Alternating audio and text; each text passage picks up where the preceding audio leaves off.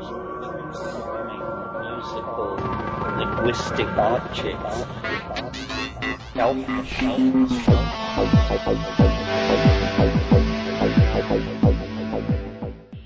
Greetings from Psychedelic Space. This is Lorenzo, and I'm your host here in the Psychedelic Salon. And today I've got what I consider to be a real treat, some new mind candy that was sent to me by our fellow saloner, Gary Eisenberg.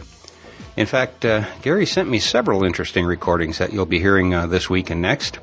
And here's a description of the event where this recording was made. And by the way, Gary, what a thrill it must have been to be there in person. Maybe some of our other fellow saloners who were there will also let us know about it. Anyway, this is the description that I found on the subgenius.com website, which actually was a repost from the old Usenet news group, which was one of the tribe's first stops on the net before the World Wide Web made its appearance. I'm sure you remember it. You know the one, alt.drugs. And as a little aside, if I'm not mistaken, it was John Gilmore, who has been with us here in the salon a couple of times, who is the person who actually originated, or invented, I guess you'd say, the alt news groups in the early years of the net. And if you were already on the net back in the 80s, I'm sure that you remember well how exciting it was to watch the words tumble onto your screen through that wonderful little 300 baud dial-up modem. Anyway, here's what one person who attended the event had to say about it in a Usenet posting. I attended the Albert Hofmann in America, celebrating 50 years of consciousness research event in Los Angeles, and I'm forwarding some of the information because I know some of you would want to hear it. The event featured lectures by Terence McKenna, Stanley Krippner, Andrew Weil, John C. Lilly, and Albert Hofmann himself. Unfortunately, Laura Huxley could not attend. There was also live music. A staggering 2,000 or so people filled the hall at the Scottish Rite Temple in Los Angeles. It was also the inauguration of the Albert Hofmann Foundation, an archive and information center dedicated to the scientific study of human consciousness. And now, thanks to fellow saloner, artist, and all about Renaissance man, Gary Eisenberg, we are going to revisit that historic occasion. And Gary, I can't thank you enough for these recordings. I've really enjoyed previewing them, and I'm looking forward to listening again right now. As you'll hear in just a moment, the recording begins with an introduction by Robert Zanger, who I think was the first president of the newly formed Albert Hofmann Foundation. Sadly, although there have been many generous donors over the years, the Albert Hofmann Foundation has now fallen fallow and exists primarily as an old text-based website. However, if you're interested in all things psychedelic, particularly from the scientific point of view, I think you'll find a visit to www.hofmann.org, and he spells his name Hofmann, one F, two M's, in case you're wondering. I think you'll find the visit there quite worthwhile. And should you go there, I recommend that you begin with the What's New link, as it now serves more or less as a table of contents. But I should also note that all of those boxes containing thousands of papers that you'll hear talked about have now been scanned and are available for you to read at erowid.org, E-R-O-W-I-D, erowid.org. It's an amazingly valuable resource for psychedelic researchers, and there's a link to that collection at the beginning of the program notes for this podcast, which you can get to via psychedelicsalon.org. But right now, let's join Robert Zanger as he introduces the evening's Master of Ceremonies, a fellow you may have heard of before. His name is Terence McKenna. My name is Robert Zanger, and I'm president of the new Albert Hofmann Foundation. This is indeed a historic occasion for modern consciousness research for a number of reasons. This year marks the 50th anniversary of the first synthesis of LSD by Dr. Hofmann in 1938.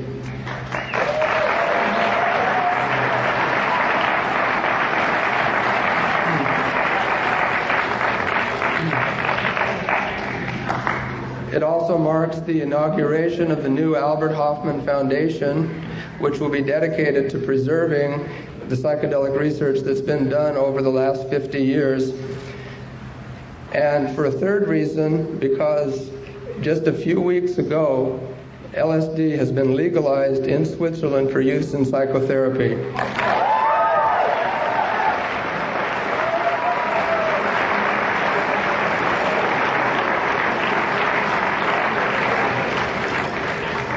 This is something that Dr. Hofmann will be telling you more about himself later in the program when he gives his presentation. At this time, I'd like to introduce our first speaker of the evening and our MC for the rest of the program. He's a lecturer, an extremely articulate and poetic speaker, as many of you know, a shamanologist, an expert on psychoactive plants and medicinal plants from around the world, director of the Botanical Dimensions Foundation in Hawaii. Please welcome Terence McKenna.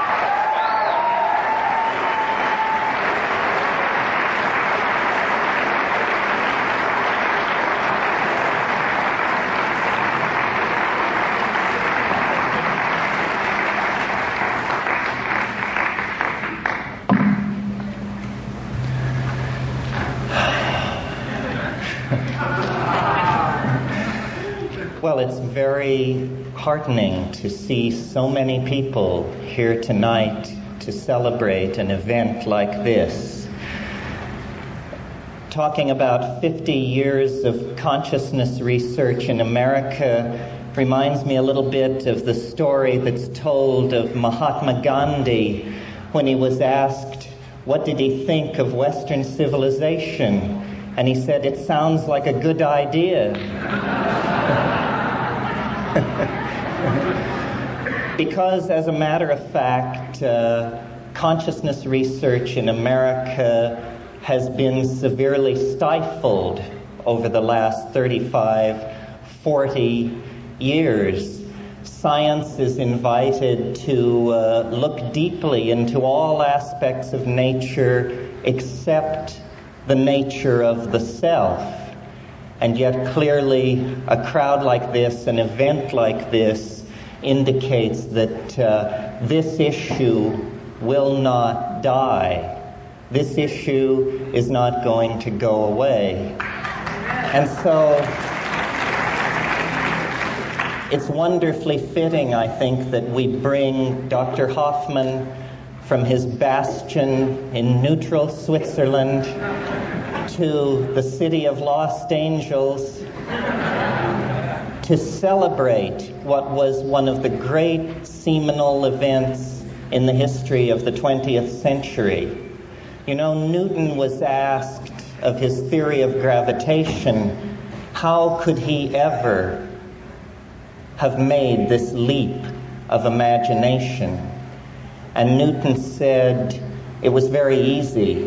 I stood on the shoulders of giants.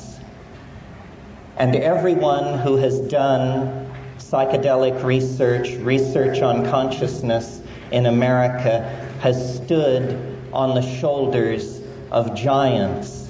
People like Robert Gordon Wasson, the discoverer of the magic mushrooms in Mexico, the man who propounded and founded the field of ethnobotany. People like Richard Evans Schultes, who is an advisor to the Hofmann Library and the great ethnobotanist of the 20th century. And without doubt, people like Albert Hofmann, people who, laboring in the confines of their laboratories, have thrown open the doorway to new worlds of possibility for the human spirit. Tonight, as Dr. Hofmann was receiving the accolades of the crowd for the invention of LSD, I couldn't help but think to myself that he probably never dreamed that the search for a better vaginal constrictor would carry him so far.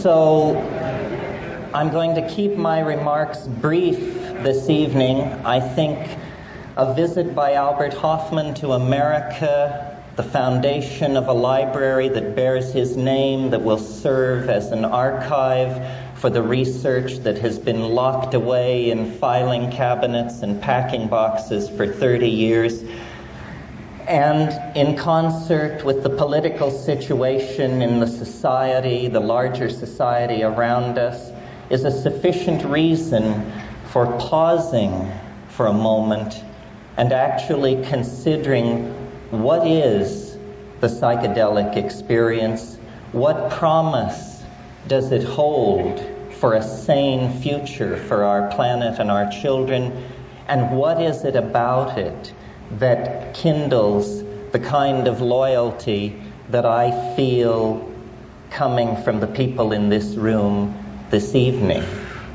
And I submit to you that it is nothing less than the rebirth of a voice that has been silent for at least 1,000 years. The still small voice of the logos of the planet. You know, the Old Testament says you don't have to study the difference between good and evil. You know it. The still small voice in your heart elucidates the correct way to live. And in Western culture, this still small voice has been stilled for over a millennia, and we have operated in a world that is reductionist, objectivist, materialistic, secular, male-dominated, stressing stasis, stressing the minute particulars in favor of the great overarching picture. And in some way, we have lost our way. And it remained for giants of 20th century thought like Freud and Jung to announce the startling fact that there was a human unconscious.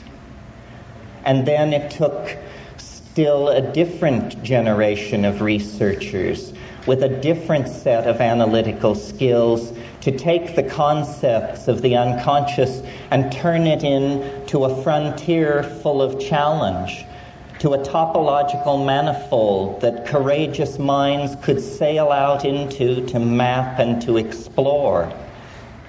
And squarely then, in the path of the materialist, reductionist, crypto-fascist dreams of high-tech industrialism, there emerged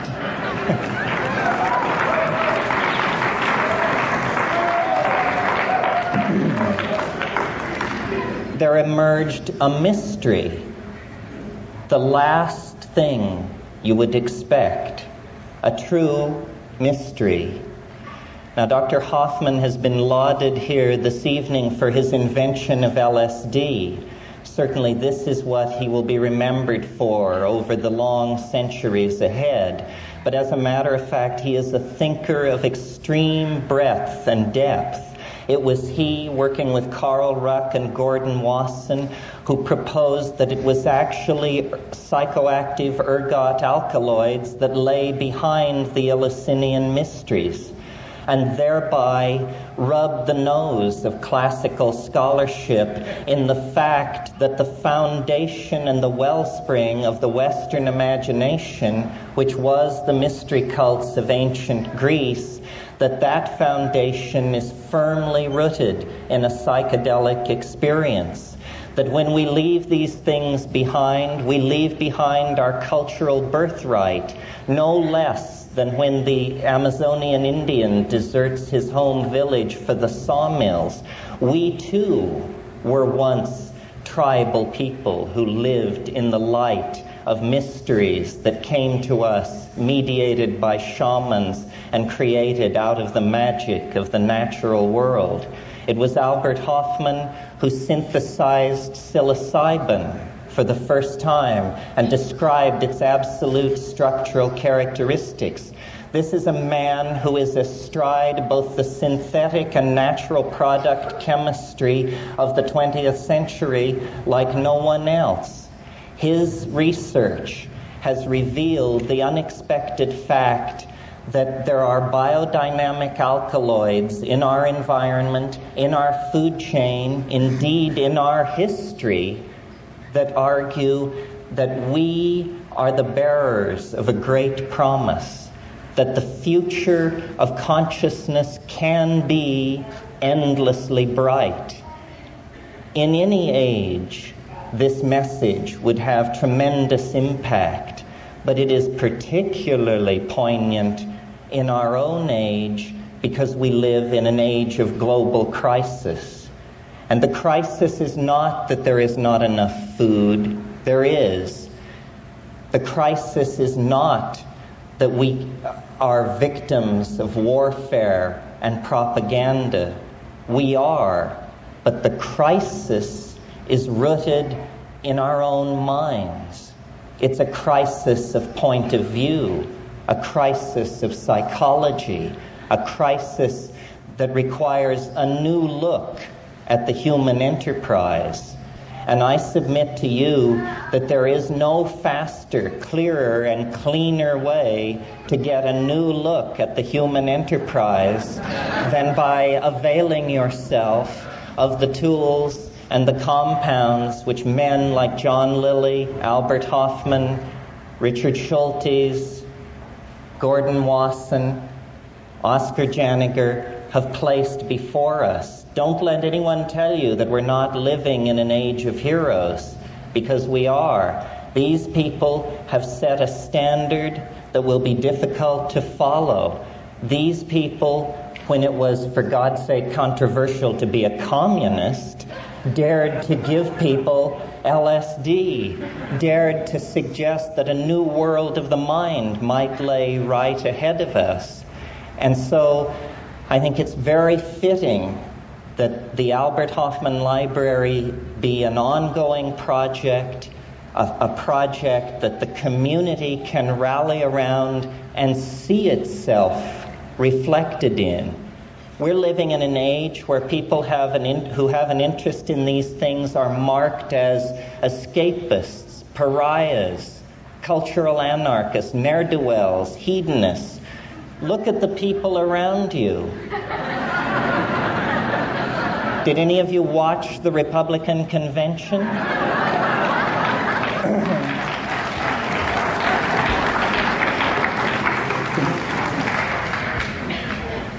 So I submit to you that what we represent is a fifth column that represents the best aspirations that human community is capable of. A fifth column that is willing to look at the structure of the psyche in contrast to the mess of society, and willing to dream. I'm reminded of William Faulkner in his Nobel address. He said, "Man will not simply endure, man will prevail." Now, of course, he should have said humanity, but this was years ago. But the thought is there. We have the tools, the intellect, the will to create a caring global culture. It isn't going to come without a recognition of the power of the psychedelic experience. The psychedelic experience is the birthright of every human being on the planet. It is as much a basic part of each and every one of us as our sexuality, our national identity, our consciousness of self. And any society which attempts to hold back or impede this dimension of self-expression, when the history of that society is written, it will be called barbarous.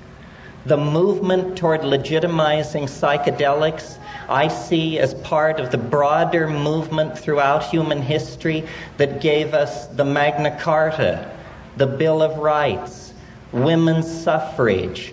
In the future, it will be unimaginable that governments once regulated the substances that people use to explore personal growth. It is the mark of a barbarous culture, and we are here to raise a light, to say truth is not so easily swept aside. One doesn't just say no to truth.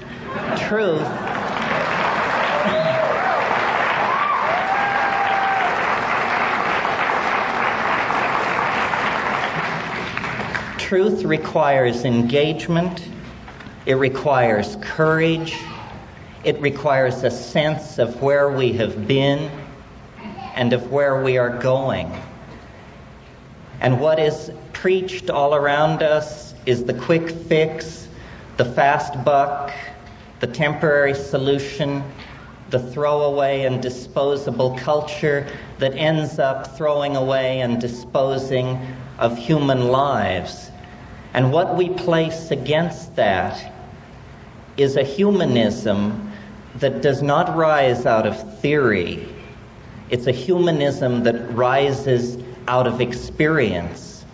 The experience that informed the great mystics of every religion is not something that we strain for throughout a life of self-discipline and self-subjugation. That isn't it. It is our birthright.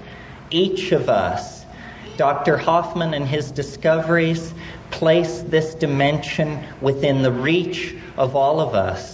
Dr. Hofmann and his discoveries place this dimension on a social agenda that cannot be denied, that will not wait. If not now, when? If not us, who? It's that simple. We are moving now, I think, unfortunately, into yet a darker political night in terms of the larger society around us. And I make an analogy to the coming of the Dark Ages.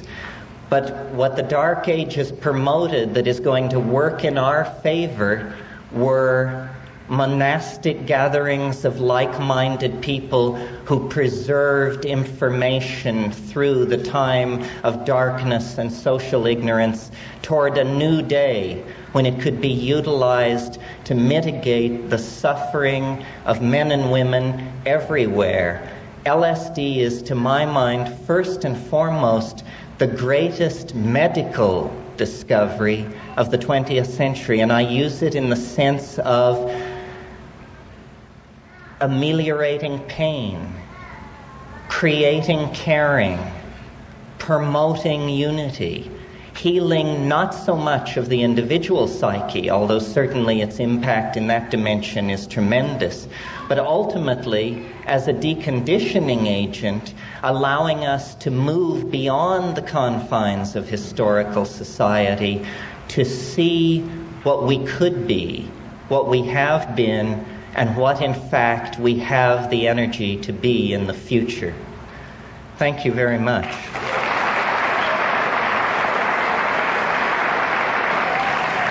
Okay. So I'm doing double duty up here tonight as MC as well, and I want to introduce the next speaker.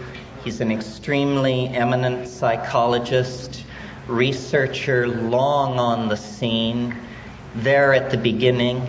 His work with dreams at Maimonides Hospital set him on a lifelong course of the study of consciousness. He has published extensively on shamanism. He is a teacher, lecturer, mentor, and all-around great guy. Please welcome to the podium Dr. Stanley Krippner.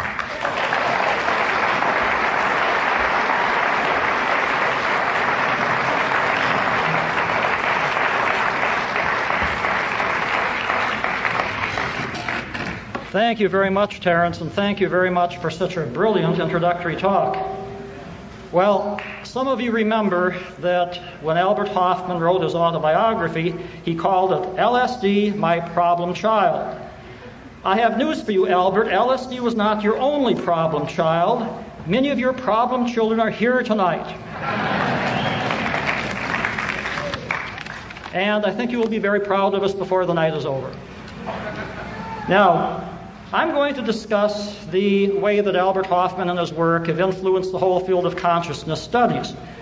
And I'm going to use the term consciousness to refer to a person or other organism's pattern of perceptual, cognitive, affective functioning, either on an everyday, ordinary basis or in so-called altered or alternative states. The field of consciousness studies includes descriptive, experimental, and theoretical approaches to the investigation of these patterns of functioning.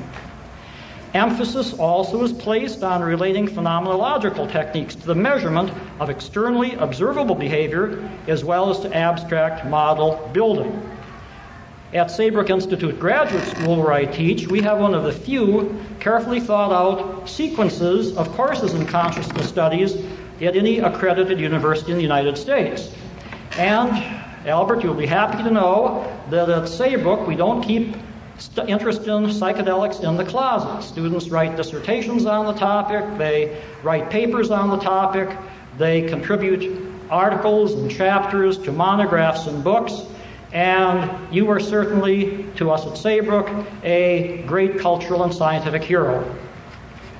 Now, consciousness studies were neglected by most psychologists for several decades, but they began to emerge under the impact of developments in psychopharmacology, such as the discovery of LSD and related compounds, but also developments in neuropsychology, engineering psychology, sensory deprivation studies, and the discovery that rapid eye movements during sleep were quantitatively related to dream reports.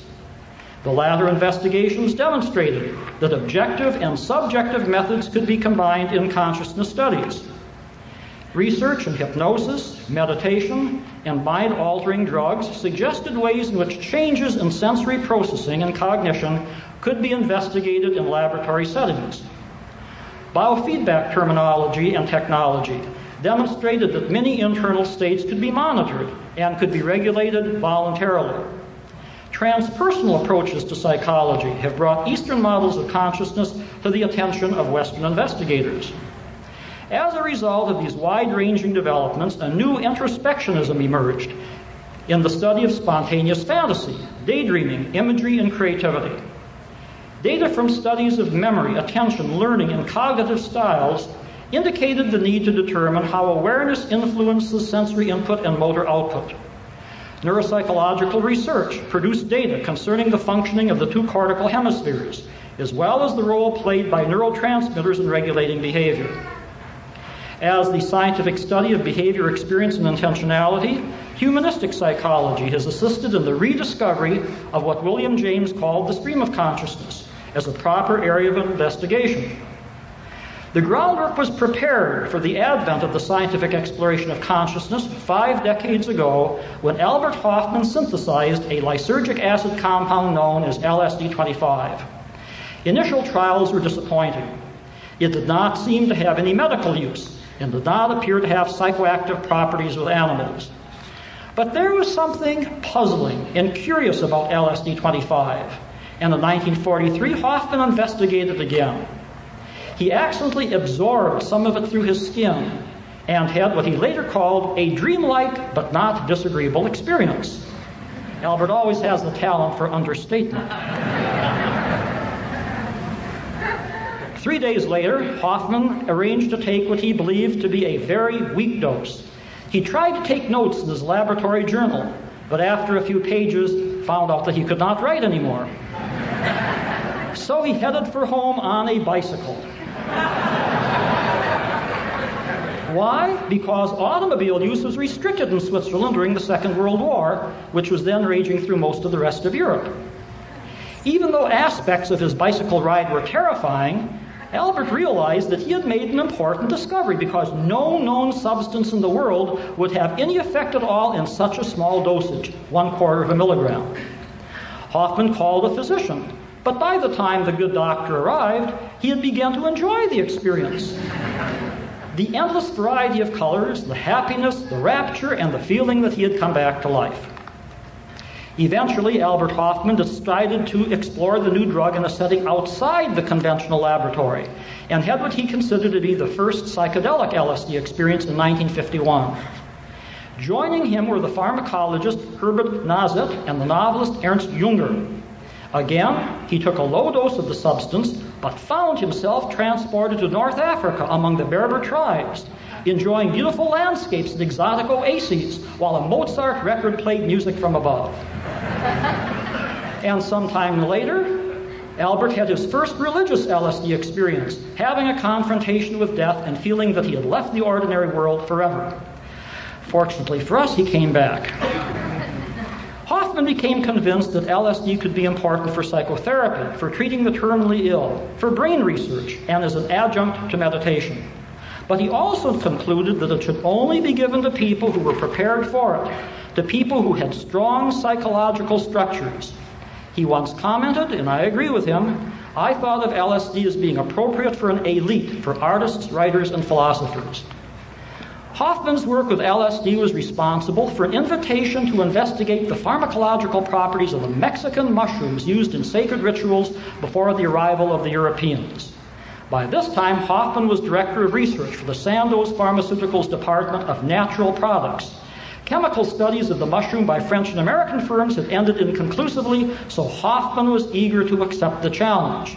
And this and other stories come through in his book, Plant of the Gods, Origins of Hallucinogenic Use, co-authored with Richard Evans Schutties.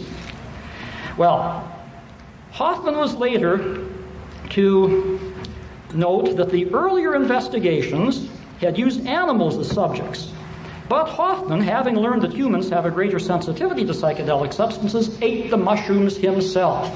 See, this was very radical at this time, to try something out on yourself. Who would have thought of that? Who would have thought that that would be science?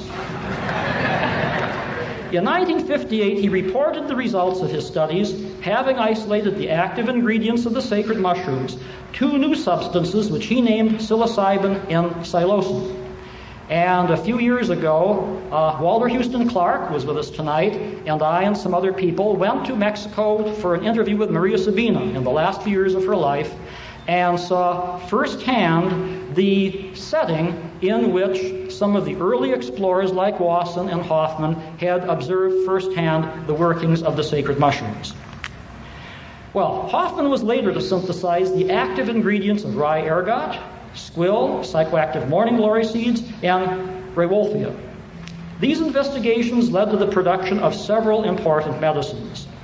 He also made a retrospective study of the Eleusinian mysteries of ancient Greece, producing compelling evidence that a psychoactive substance, probably rye ergot, was used at the climax of the initiation, and this is described in his book, The Road to Eleusis, a thrilling detective story on how this discovery was made, which had eluded humankind for thousands of years. Albert Hofmann has had an important effect upon consciousness research in several ways. His synthesis of LSD-25 provided humankind with an incisive tool for the investigation of perception, cognition, affect, creativity, imagery, and imagination. The difficulties that science, medicine, and society at large have had in making full use of this gift suggest that, alas, LSD was probably a premature discovery, at least in industrialized countries. In native societies, they have known for thousands of years how to use wisely these compounds. And I've seen Albert over the years on both sides of the Atlantic.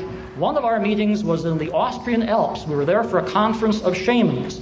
And we both gave our talks, but the real stars were the traditional healers from North America, South America, from Asia. One of them, Don Jose Rios, also known as Matsua, a Huichol shaman who at that time was 107 years of age and who was still going strong, was flown to Europe for this trip, and we were all worried about how he would take that transatlantic crossing. And at the airport, they're saying, Don Jose, how did you do it? How do you feel? You know, at your age, were you able to make that crossing? He said, well, I just took a little peyote before I got on the airplane, and I'm still flying.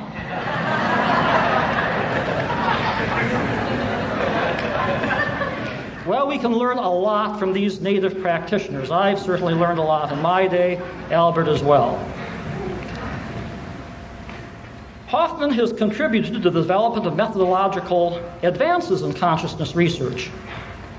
Obviously, he is a first-rate chemist who has been awarded honorary doctorates from the University of Zurich and the Stockholm Pharmaceutical Trust. But he has also pioneered in the study of participant observation techniques, using himself as a human laboratory for the study of drug effects. In addition, he is engaged in field research, visiting remote parts of the world to observe the use of psychoactive plants in native settings. All of these research approaches are approaches that we endorse and use at Saybrook, and this is why Hofmann is such an important figure to our graduate students. Also, incidentally, a few weeks ago, some of us, including Andy Weil, who were here in the audience, were in the Soviet Union for a conference on hidden reserves of the human psyche in Moscow. And one of the discoveries that I made was that in the 1930s and 1940s, Soviet researchers were using mescaline and other psychedelic substances for self-experimentation. Now, they didn't dare write this up because this was in the days of the Stalinist terror. But they kept journals, and now finally those journals are being carefully collected and hopefully will be published. And let me tell you, this is an important piece of data that I hope we can get here for the Albert Hofmann Library, these journals from Moscow.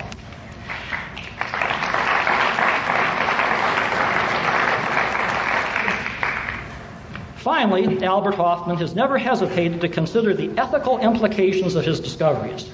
He has made known his opposition to the casual use of LSD and similar substances, but he has also been open in discussing the philosophical implications of his work.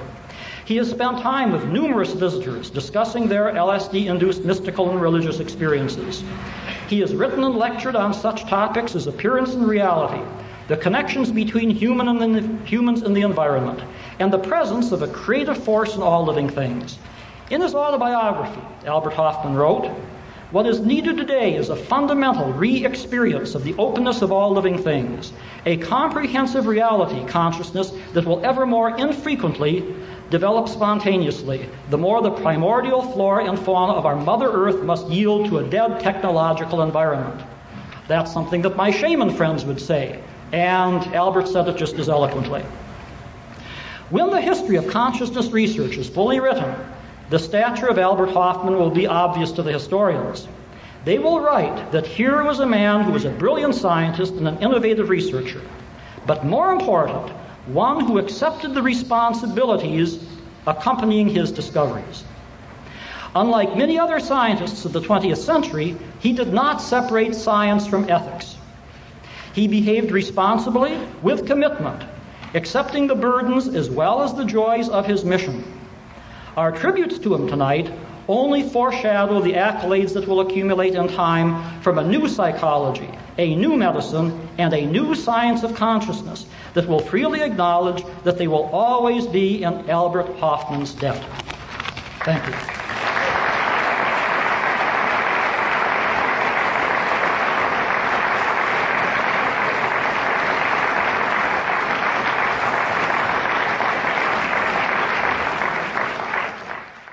Before I introduce this next speaker, I should say it's a great honor for me to be asked to make these introductions. I am definitely the new kid on the block and quite in awe of these characters, let me tell you.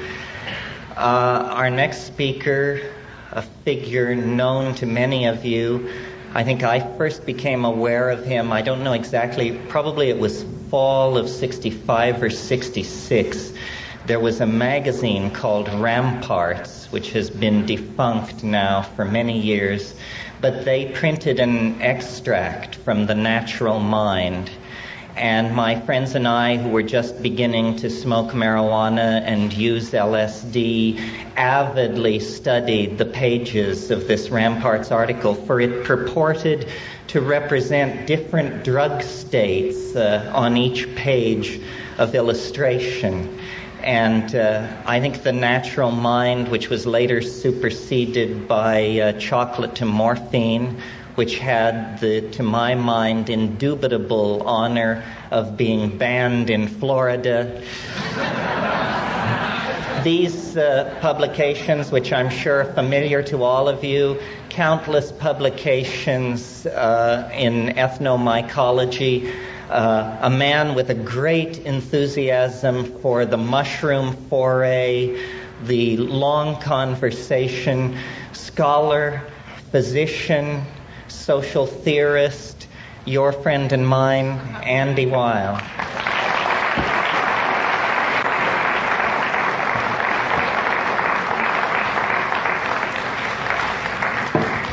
Hi. It's good to be here. It's always good to be among friends. I have to do a lot of work in the course of an average year, and a lot of that is going out into the cold and not being among friends and trying to talk the message. In this past year, for example, I had to go and give a number of all-day workshops on consciousness and drug policy in the Iron Range of Minnesota at a number of community colleges that keep asking me to come back and do that.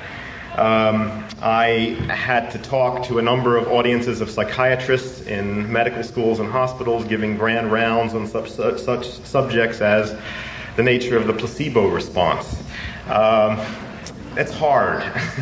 It's nice to be among friends. Now,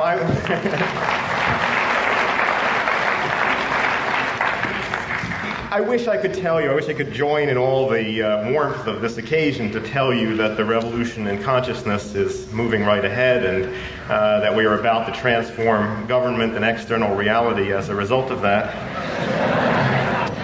But, it ain't so. And I say that as somebody who goes through the Iron Range of Minnesota and passes through airports and looks around me. And I have to tell you that I feel that the majority of human beings that I encounter operate mostly out of fear, guilt, and that when people operate from those emotions, they are dangerous to themselves and to others. We are a very small minority, and have no illusions about that. And whether our minority will grow fast enough and be able to influence humanity fast enough to avoid the catastrophe that is certain to come if we persist in the ways that we now persist, I don't know. And if we can't, if it may be as it appears that our ability to manipulate the environment, our technological ability, is so disparate with our ability to control our own emotions, that may be a fatal flaw of our species. It may be. If it is, that has to be all right too, because I feel, and this is based on a lot of my experiences with substances that we all know and love, that deep down everything is all right and it's the way it's supposed to be. And there may be a lot of drama in between, but it's all right.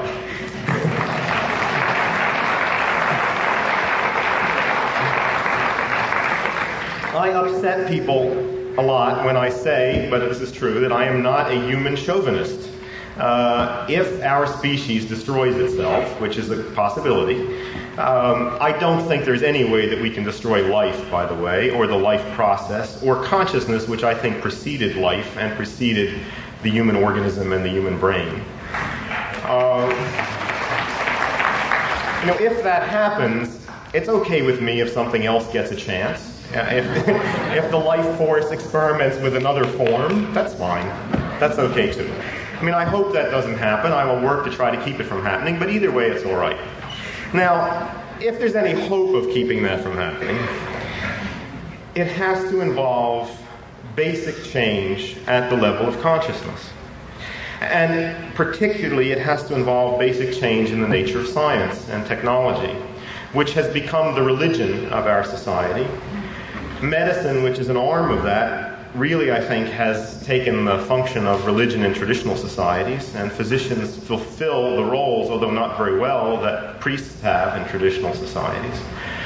When something happens that's never happened before in a traditional society, you go to the shaman for an interpretation of whether it's good or evil. In our society, we go to doctors, and we ask whether it's good or bad for our health. That is our modern version of all this.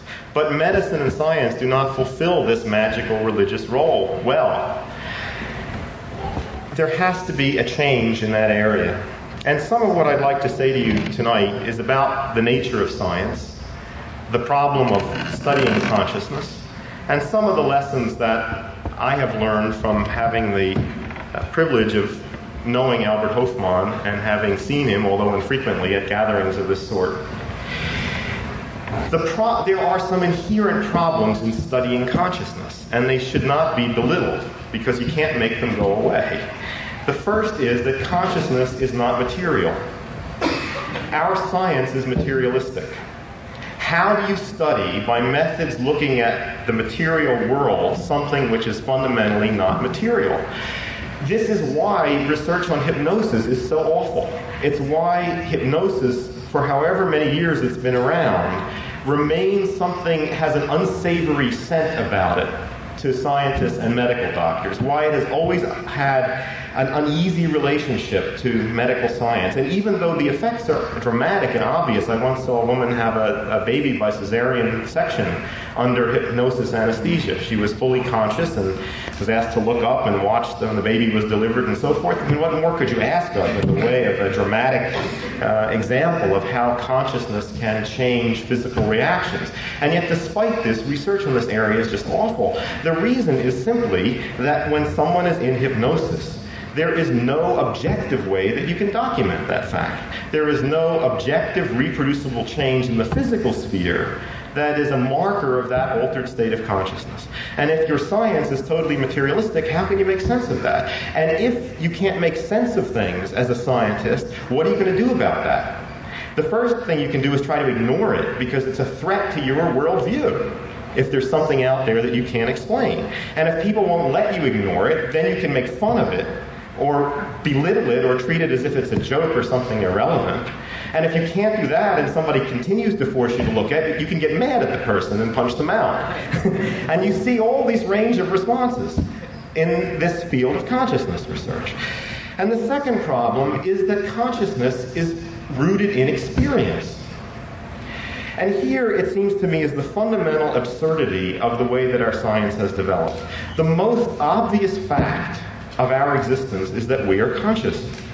That is the most obvious, most important aspect of our existence. How can you construct a worldview? How can you construct a system that tries to explain the universe and leave that out? And yet that is what our science tries to do. It tries to act as if consciousness doesn't exist and to construct mechanistic explanations of phenomena without reference to that. And that gets us in a lot of trouble. It leads us to come up with some very implausible mechanisms and explanations for phenomena. And it also leaves us unable to explain a lot of things out there, like hypnosis, that may be very important to us. Now, I am particularly conscious of this because I work as a physician. I practice general medicine, and I practice medicine based on the assumption that consciousness is central to any theory of health and healing and illness, and that when anybody comes to me, whether they're well or sick, I am always paying attention to their state of consciousness as well as to their state of the body. And often I find, in my experience, that changes in the realm of consciousness must accompany physical treatments if the physical treatments are to work. That is my experience, and I go by my experience. I see all the time, one of the saddest things that I see in my practice is vast numbers of people who come to me who have been inadvertently hexed by their encounters with medical doctors. You know, there's a very well-known phenomenon of hexing that has been described by anthropologists and psychologists. There's a little bit of medical literature on this as well. There was an article in the AMA Journal in this past year, reported without comment, of a woman here in Southern California who had an advanced case of lupus, systemic lupus, a major and serious autoimmune disease. She was examined in a university hospital here, put on massive doses of steroids and immunosuppressive drugs, did not respond. She was Filipino.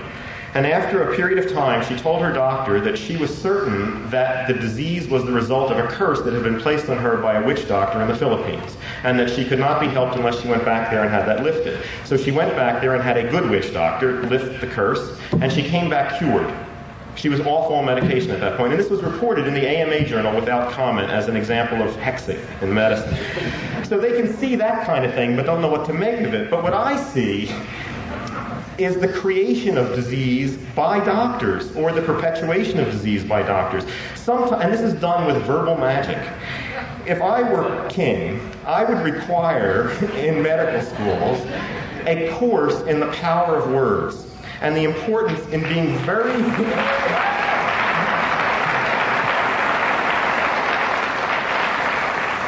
the importance of being extremely careful about the words you choose in speaking to a sick patient and a patient who has come to you.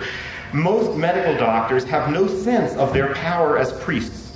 They have no sense of their power to create expectation in somebody who comes to them in that role. And they abuse that all the time. Occasionally this happens consciously. Sometimes I see cases where doctors dislike patients and say nasty things to them in anger, but that's quite rare. Much more often, these things are said unconsciously and unthinkingly. A doctor makes some idle remark, and years later, this remark burns like a red-hot coal in that person's memory and is a principal obstacle to healing or any change in their physical condition. Let me give you a very gross example. A patient came to me this past year from Finland, a woman from Helsinki, who was in her mid-30s and had had multiple sclerosis for the past 5 years. She was on large doses of toxic drugs, steroids and immunosuppressive drugs, which she did not need and were doing her only harm. She was very depressed. The thing that most alarmed me about her was that her emotional reaction to her illness was completely wooden. She talked about it as if it were happening to someone else. I thought that was a very alarming state of consciousness to be in about having a devastating disease.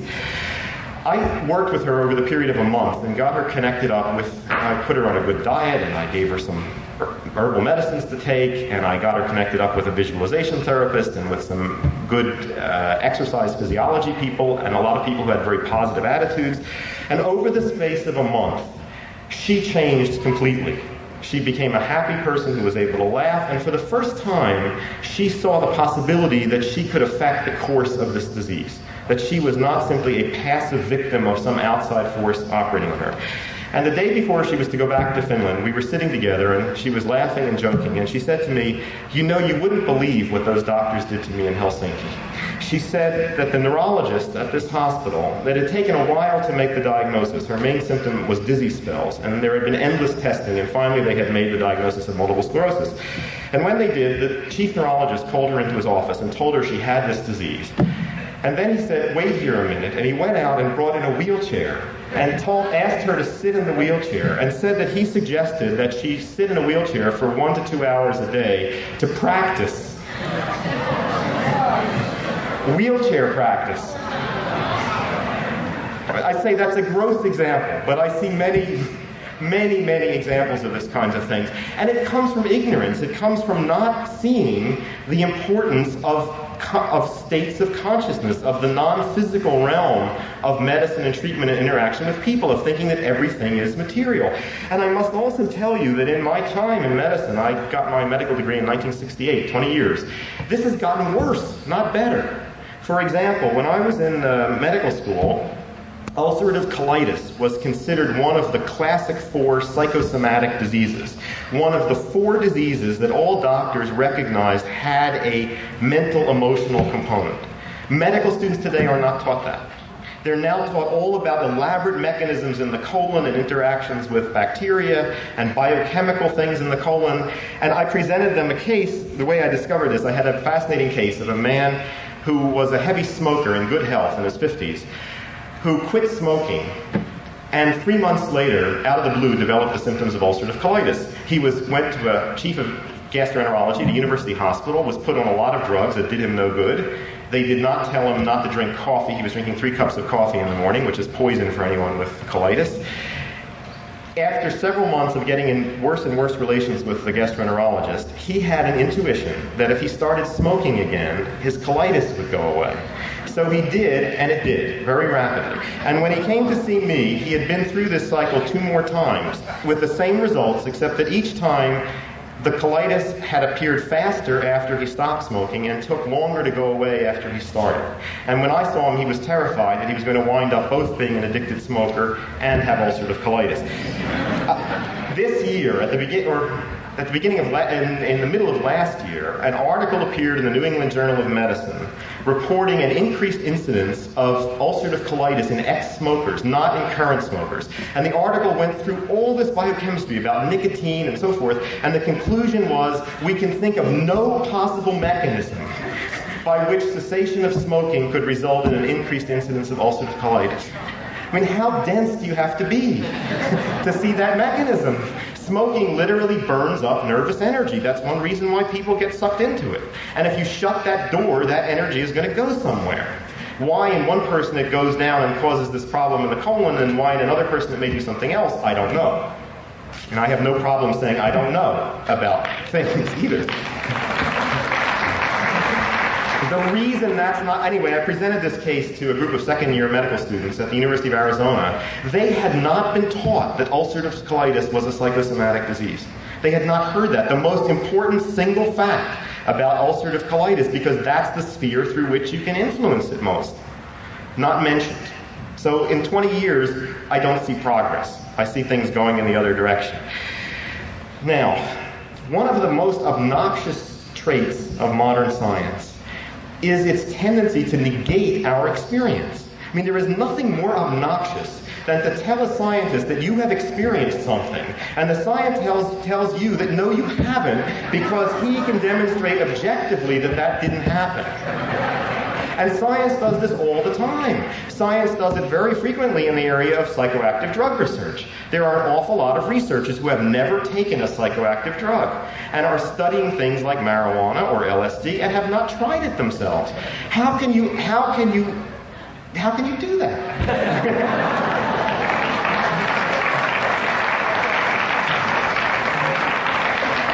There was a period when I got asked a lot to testify as an expert witness in various drug cases.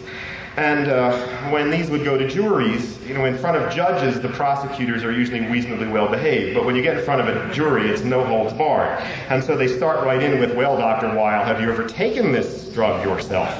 And I did this recently with in a peyote case in Arizona, in a Mormon area of Arizona, which didn't look great. And the chief of pharmacology, who is a hardcore scientific materialist at my medical school, and we don't get along very well, we nod to each other in the hall, but we think very differently, was the chief witness for the prosecution, who talked about giving mescaline to cats, grinding up their brains, and looking at degenerative changes.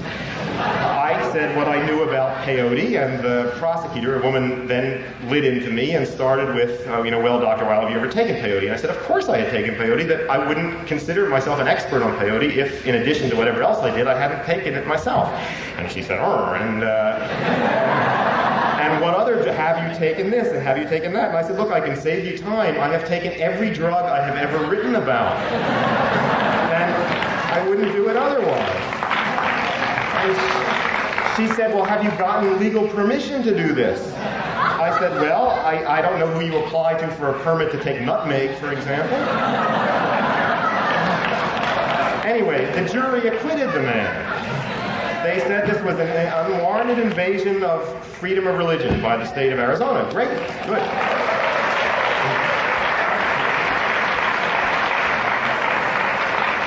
And when talked to afterwards by lawyers, they said a major reason was the contrast between this pharmacologist who testified at great length and talked down to them and made them feel as if they didn't know anything and couldn't understand science, and somebody who talked from their own experience. Now, this is a real problem because science and its products today are very toxic in our world. A lot of the problem that we have is the way that science and technology are going. Albert Hofmann is to me a model for what science can be. He has operated from intuition. He has operated from his own experience. He is a good scientist. He combines the best of experience, of intuition, and intellect. That to me is a model for what science should be. And he's come up with very good things. And I want to make one other comment about him that I find another area in which I am very impressed by him. And this I say as a medical doctor. He ages terrifically well.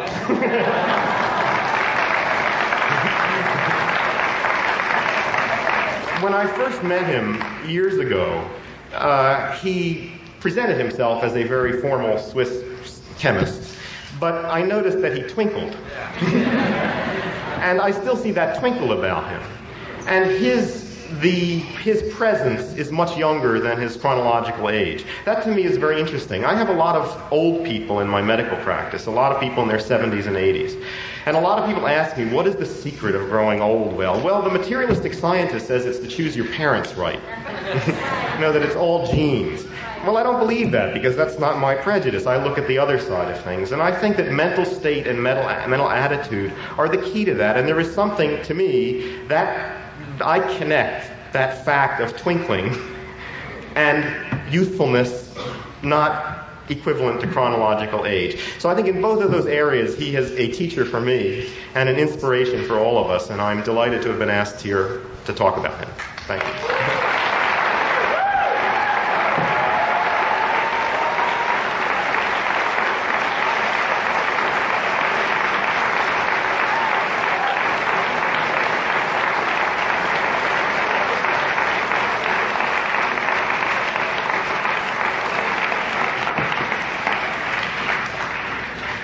Well, Andy will be a tough act to follow, but we have just the man.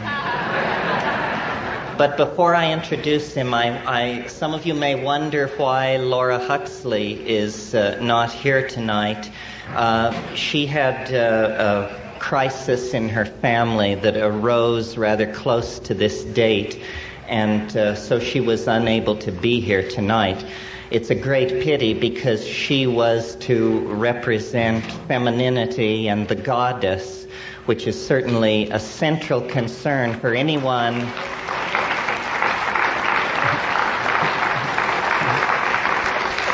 who is sensitive to the psychedelic issue. In fact, one way of looking at what psychedelics do is they simply dissolve the male ego and